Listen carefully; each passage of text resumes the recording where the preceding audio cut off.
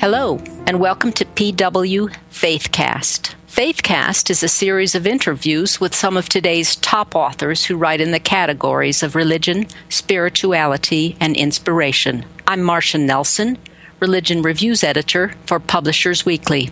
I'm delighted to be able to chat today with Paul Young. Paul's very first book, The Shack, hit the spot for a large number of people.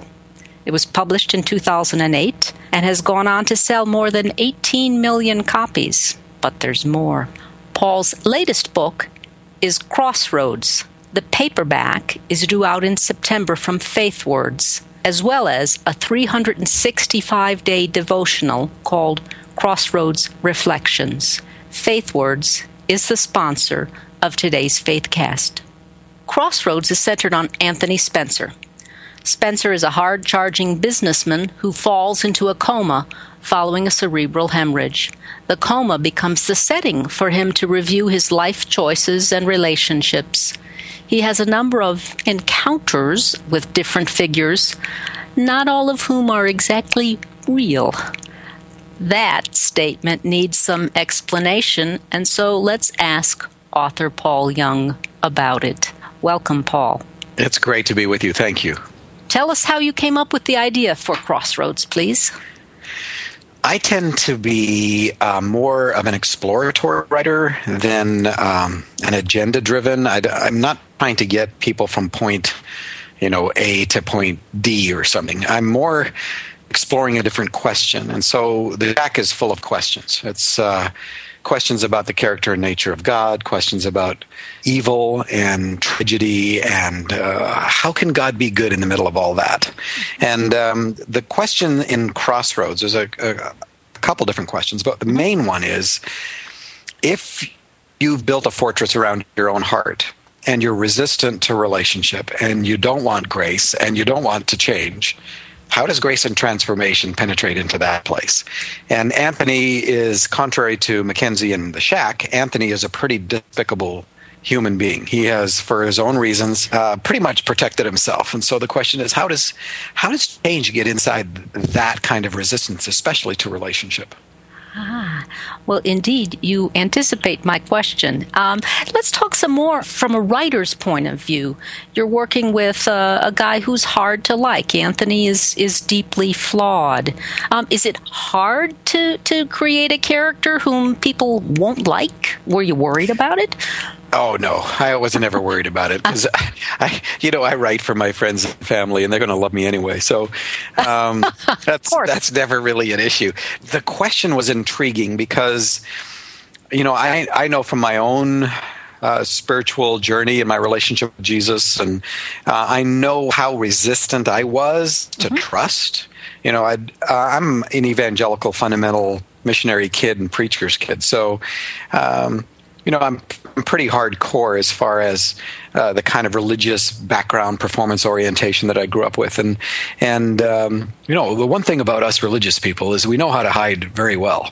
We've just couched it in different language.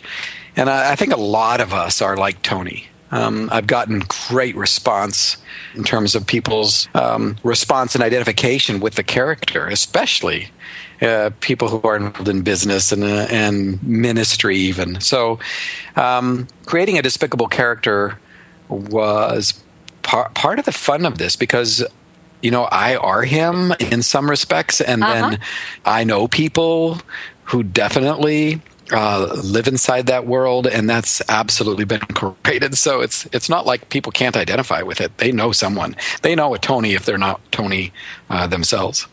Sure, that makes a lot of sense. Tell me about the imagination that goes into some of the other characters. You do have a cast of characters. I mean, I could see this easily translating to a movie.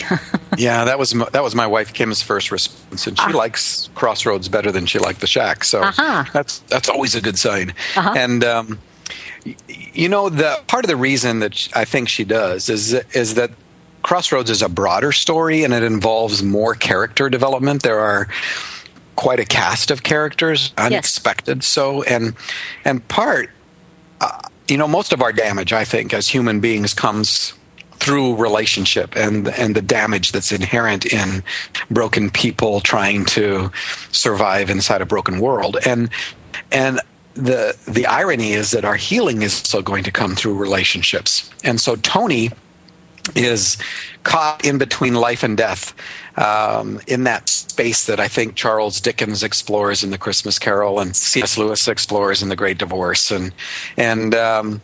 And so in that space, you're kind of allowed to play with all kinds of things. And Tony, I mean, he's successful on the outside. He would be typically called successful by anybody in the world, but he's broken. He's just a wasteland on the inside. Well, I get to juxtapose him with people who, some of which are broken on the outside, but are very much alive on the inside, and not people that Tony normally would have interacted with, but in this space, he is invited into a broader conversation than the little fortress that he's built for himself. And it's inside that you get to explore some pretty cool stuff.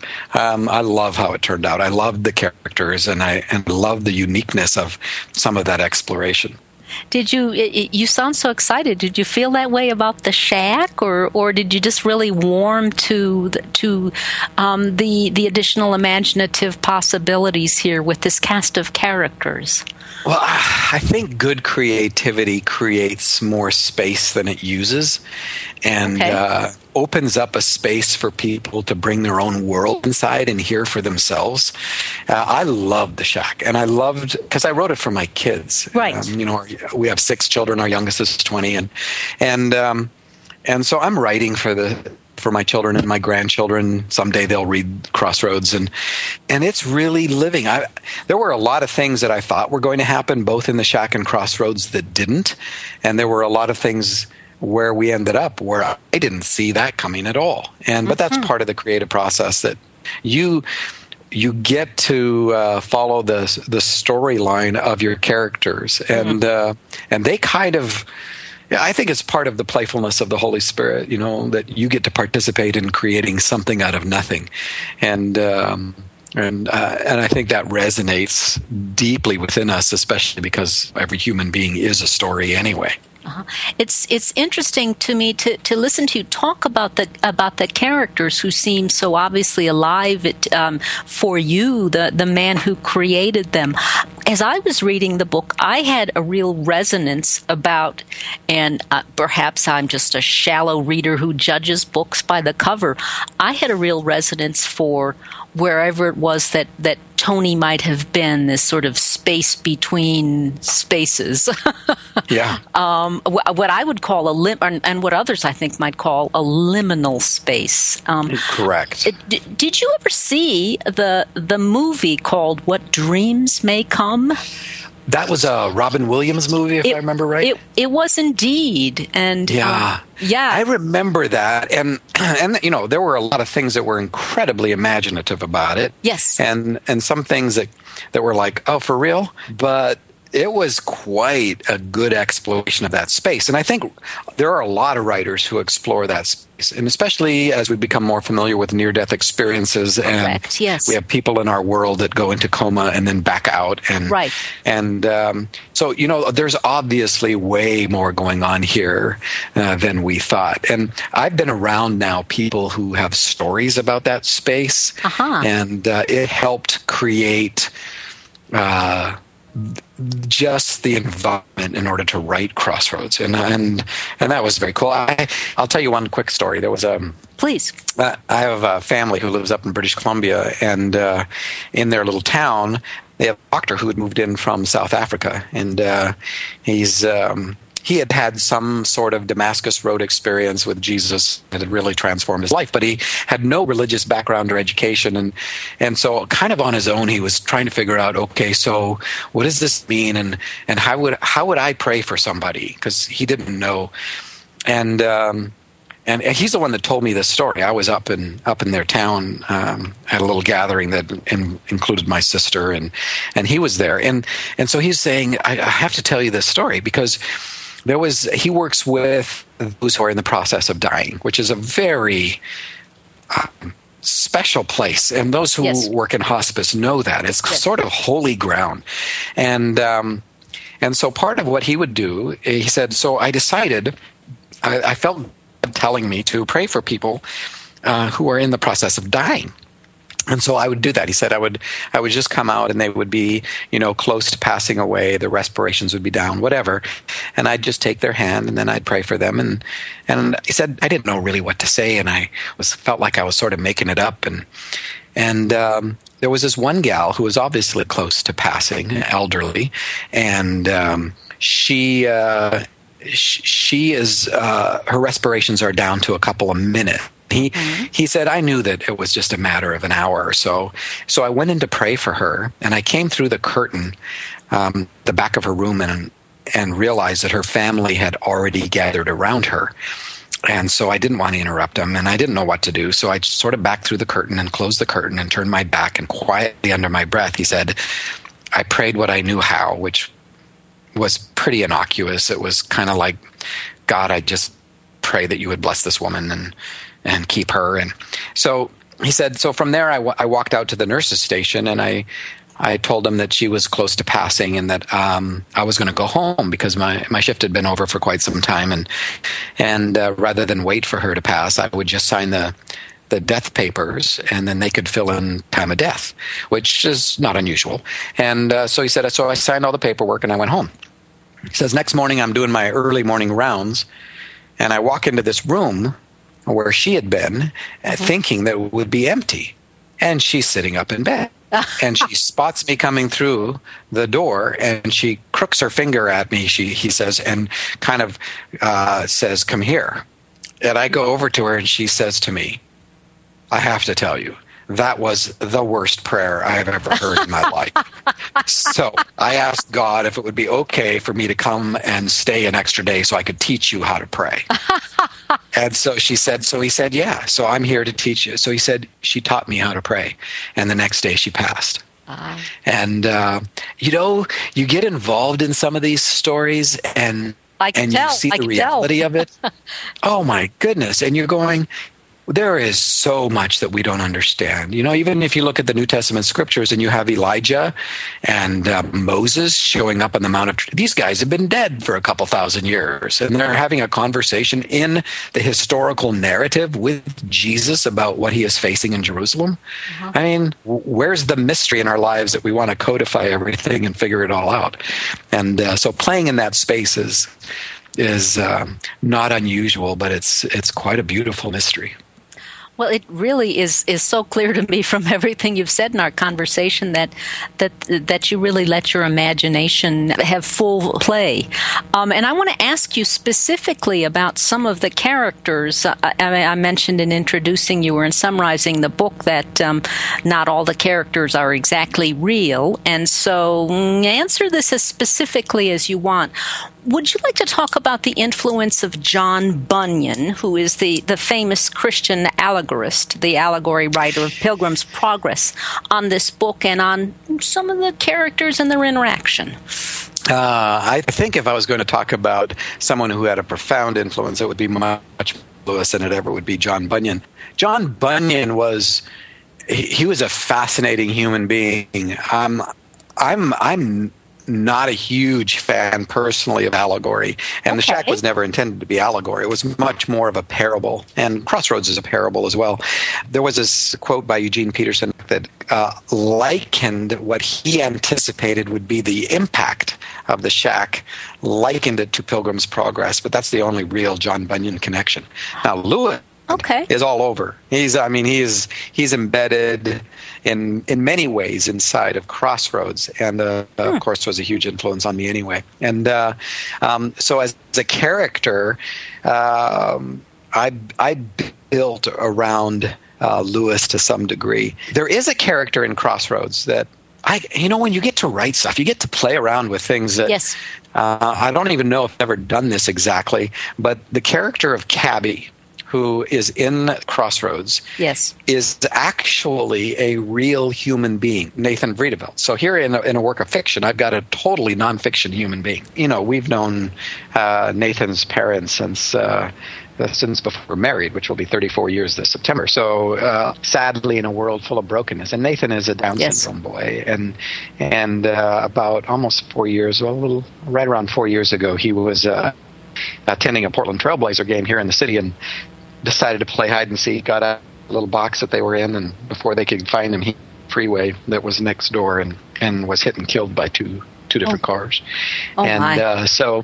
So the creation or the insertion, really, of Nathan as Cabby into the storyline became quite an adventure itself, because here I'm juxtaposing this hard-driving Tony, successful business guy who's got his foot on the gas, and he doesn't really care what happens in a relationship, but his inside world is dead, compared to Cabby, who is a Down syndrome boy whose outside world is broken, but his inside world is very much alive. And in order to play off, it was a wonderful thing, and to involve Nathan's family, his mom and his dad, particularly his mom, who I talked to for hours about different stories and things like that, was really remarkable as well.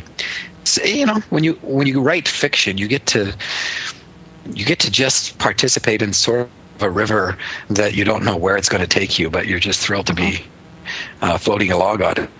Well, you get to tell a different kind of truth, but I want to shift the conversation, actually, because most people who are listening to us, I suspect, are going to know that.